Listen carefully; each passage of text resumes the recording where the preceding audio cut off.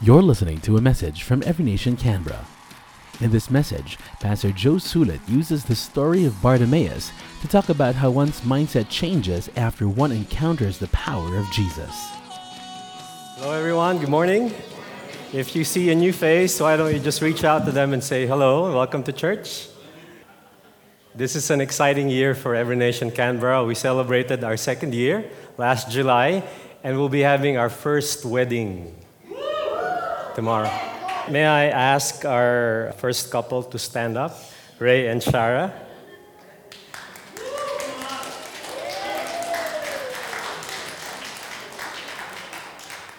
I was the one who did one-to-one with Ray. Can we just extend our hand? We'll just say a short prayer of blessing for them. Father in heaven, we thank you for Ray and Shara and their commitment to a Christian marriage. Lord, we pray that you bless Ray, bless him as a provider and a protector, sustain him in all the pressure that will come with the task of stewarding a family, and may strength be his wife's boast and pride, and may he also live that his wife may find him the haven for which the heart of a woman truly longs.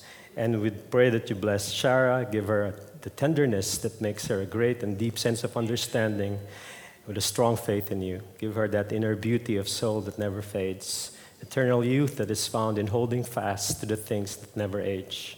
May she so live that her husband may be pleased to reverence her in the shrine of his heart. Lord, teach Ray and Shara that their marriage is not living for each other. It's two people uniting and joining hands to serve you.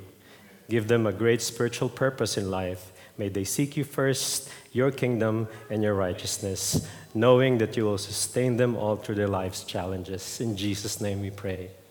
Let's give them a big hand.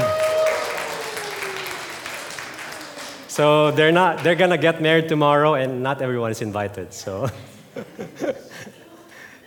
you know how it is like. It doesn't really have to be a grand celebration with friends and family. We honor this new couple, and I'm glad that you're finally tying the knot. Yes, and welcome to Shara's parents and family who are here for the first time, enjoying the cold Canberra spring weather. Yes, so I'm a bit down under the weather as well, but I'm feeling better now. I had lost my voice last Wednesday. I was really praying hard that I'd regain it, and God is good. I'm here and talking in front of you. Our message today is entitled The Beggar's Cloak.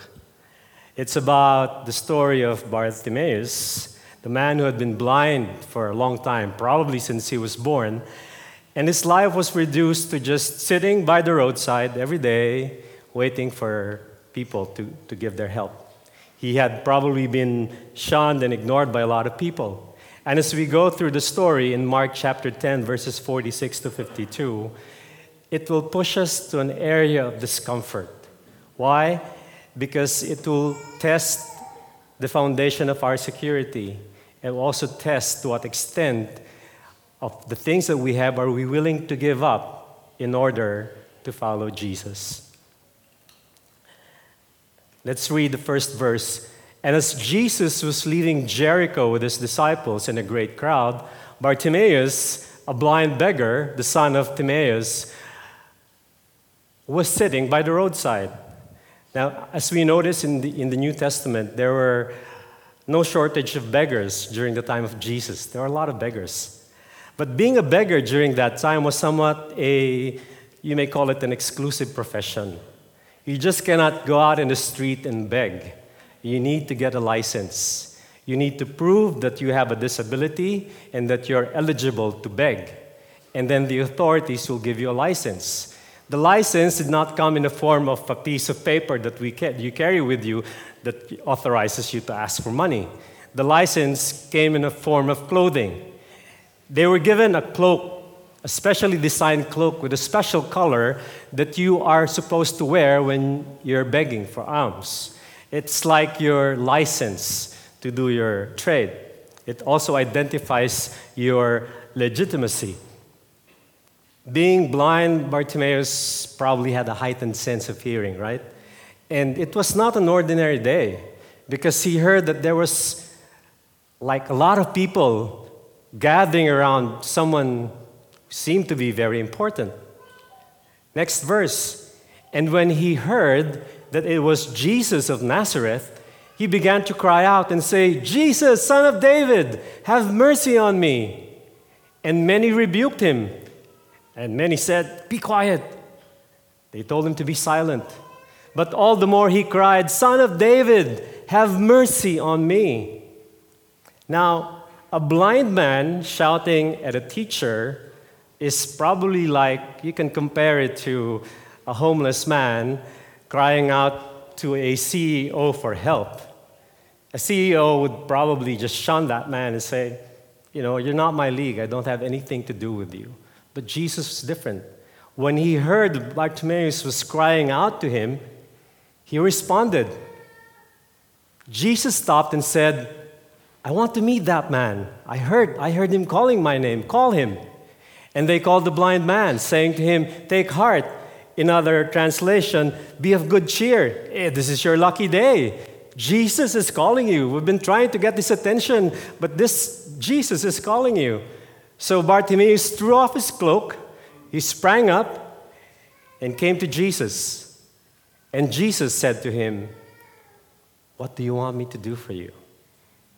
Not because Jesus didn't want what Bartimaeus wanted, didn't know what Bartimaeus wanted. And Bartimaeus said, "Rabbi, let me recover my sight." Very simple conversation, an exchange of words between Jesus and Bartimaeus. And Jesus said to him, "Go your way. Your faith has made you well." And immediately he recovered his sight and followed him on the way. Now, what does the story of a blind man 2,000 years ago that threw his cloak and ran to Jesus and got healed have to do with us today? For most of us, this is just an account on the book of Mark telling us how great Jesus is and how powerful he is. I don't have a hard time, you probably say, believing that Jesus did all those miracles. But we hardly see any beggars here in Canberra. I tell you, there is so much more to this story than just a blind man getting healed because Jesus had compassion on him. This story is relevant not just to the people of that time, but I believe so more relevant to us today. Maybe no one in this room would be able to relate to the balance of life of Bartimaeus. Bartimaeus' balance of life was steady. He would wake up every morning, he would get his license, wrap it around him, his cloak, choose probably the best spot along the road or the best spot outside the temple, and then he would count his money at the end of the day, buy some food and go home. Every day he did that. Whether you're getting $20 an hour, or probably if you're getting paid $300 for a few minutes, putting your autograph or your sign on a piece of paper, doesn't really matter. We all have one thing in common. We are all on a journey. All of us. We are all on a journey, and we're all headed the same direction. And you know where we're all headed? It's called eternity, right? Whether you're driving a $500 car or the other guy is driving a brand new Range Rover, you're still driving on the same road. Whether you're trying to fit your leg in the economy seat of the airplane and the other guy is lounging on the business class lounge, or sofa or whatever, or bed, you're still in the same plane. You're going to the same destination. The question at the end of life is not what kind of car you drove, or how expensive the house you lived in, or probably the business empire that you created, or how much lavish vacations you enjoyed. The question at the end of life is, where are you going to spend eternity? And we all have to understand that we all have eternal destinations. It's sad that we are made to believe in the lie and the illusion that we are in control of our lives. You'll see people telling you, you are the author of your future. Think of who you want to become, and you will become that person. Think positive.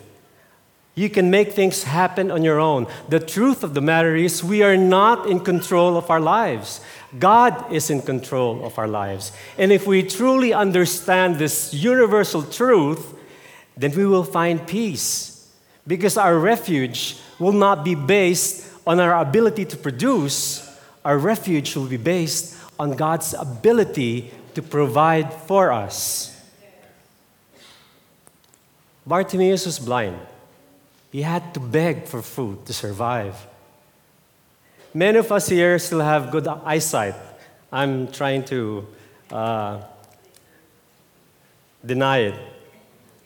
But in many ways, we can be like Bartimaeus. Many of us have some sort of spiritual blindness. We may not be physically blind, but we are limited by the things that we can only hear, we can only measure, and we can only understand. If Bartimaeus focused on his blindness, then he could probably have missed that chance, that opportunity for him to experience the miracle of Jesus. But he did not focus on his blindness. He focused on his faith. When he heard that it was Jesus of Nazareth, he cried out, "Jesus, Son of David, have mercy on me."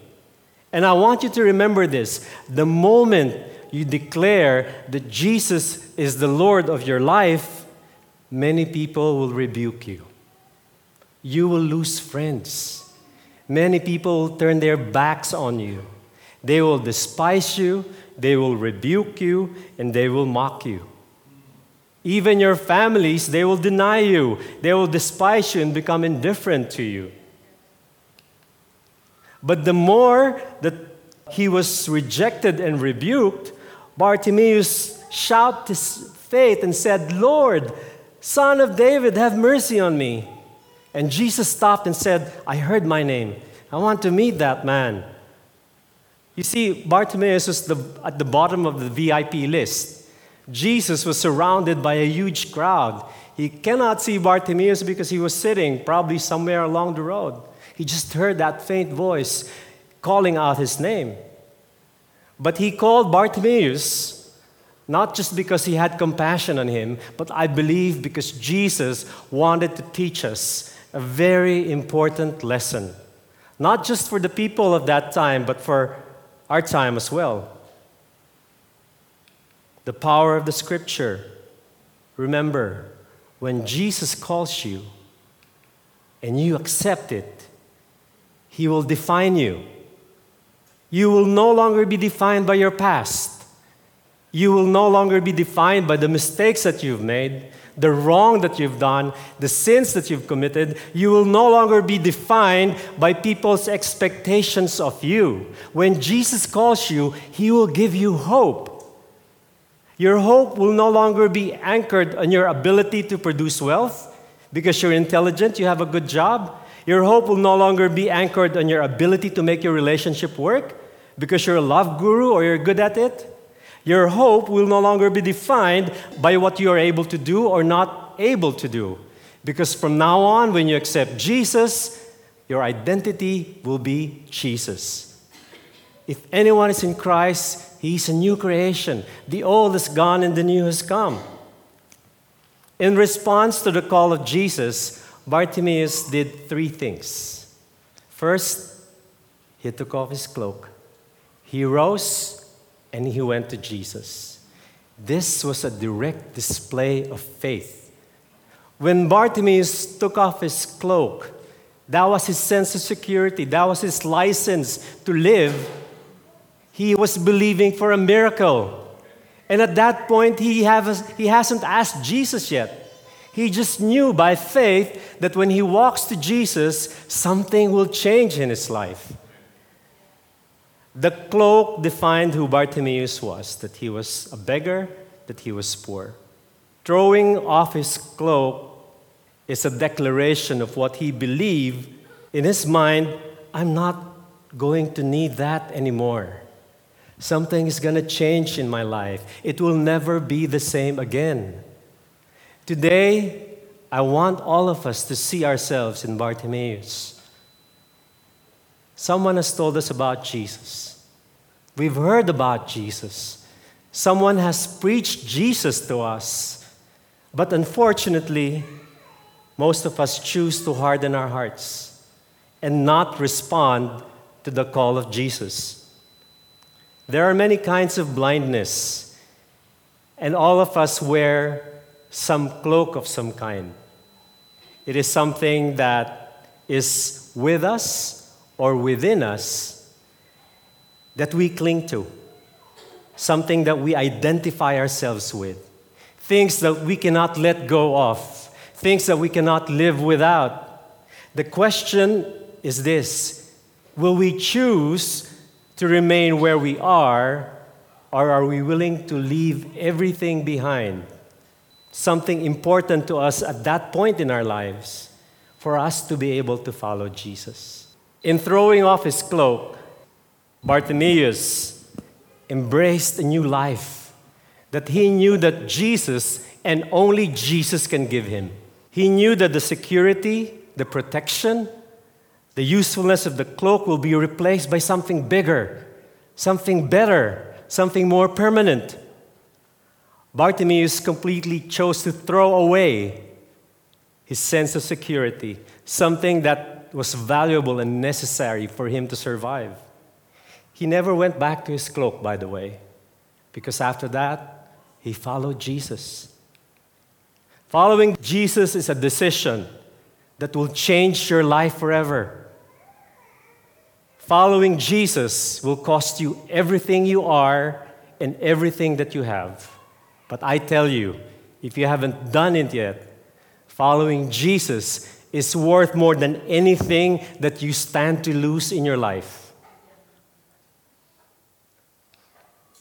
If anyone or anything has become your cloak, the story of Bartimaeus is just reminding us of one important truth that we have to embrace. It's time to shed our cloak. Following Jesus means we have to drop our cloak, die to ourselves, and we can only do that if we believe and if we have faith in him. And when you drop your cloak, don't drop and doubt. Don't doubt and ask, what if I don't get healed? What if I don't make it? What if my relationship doesn't work? What if I don't get the job? What if I lose all my money? What if I lose my house? Don't drop and doubt. Just believe. Faith is taking a step, not because you see what lies ahead. Faith is taking a step because God asks you to take that step. When God becomes your reason to live, you will never find any reason to quit. Remember that. Because God finishes what he starts. And God will carry the good work that he has started in you into completion in the day of Christ Jesus. Remember, it is not faith when you follow Jesus and say, I'm going to take my cloak just in case. That's not faith. When you want to follow Jesus, drop everything and follow Jesus. That is faith. Jesus said, go. Go your way. Your faith has made you well. This story ends with the life changed forever. Bartimaeus knew he had Jesus. Then he knew he needed nothing else. Why? Because he knew he had everything he needed. Sometimes, the only thing that keeps us from being available to Jesus and for Jesus is the cloak that we are unwilling to let go of. Heavenly Father, we thank you for exposing what's hidden in our hearts. And Lord, with all humility, we repent and ask for your forgiveness for holding on to the cloak that you want us to give up. For some of us, this cloak is an old lifestyle of sin. Maybe there's someone here who's having difficulty saying no to pornography and resisting that button to click. Maybe there are people here saying they love Jesus, but they live in adulterous relationships. They engage in premarital sex. For some of us, our cloak is our obsession with gaining material wealth and possession, to the point that we have neglected our time for the people we love. No amount of material or financial success can justify the time that we do not give our family. For some of us, it's a cloak of busyness. Lord, there's just too much things to do. I'll talk to you tomorrow. We just don't have time for God. And maybe your cloak is the hurt of the past that you cannot let go of. Maybe you're imprisoned by anger for someone who's done you wrong in your life. Your cloak is your unwillingness to forgive. Maybe your cloak is your aspiration for status, for acknowledgement, for praise and flattery, for fame and popularity. Maybe your cloak is a cloak of knowledge. Maybe you know so much to the point that you have lost your humility. You seem to know all there is to know, except to know who Jesus really is. Lord, we thank you for making us realize that we have to let go of our cloak first before we can truly follow you. Holy Spirit, help us to leave them behind so we can run to you and experience the truth that will set us free from our past. Father God, may all of our relationships start with our relationship with you first. Secure us in your love, Lord. Heal us in our hurts. Lord, from now on, I allow you to change my life. In Jesus' name we pray. Amen. Amen. You just heard a message from Every Nation Canberra. For more messages like these or to access other resources, please visit our website at encanberra.org. Like our page on Facebook at facebook.com/everynationcanberra.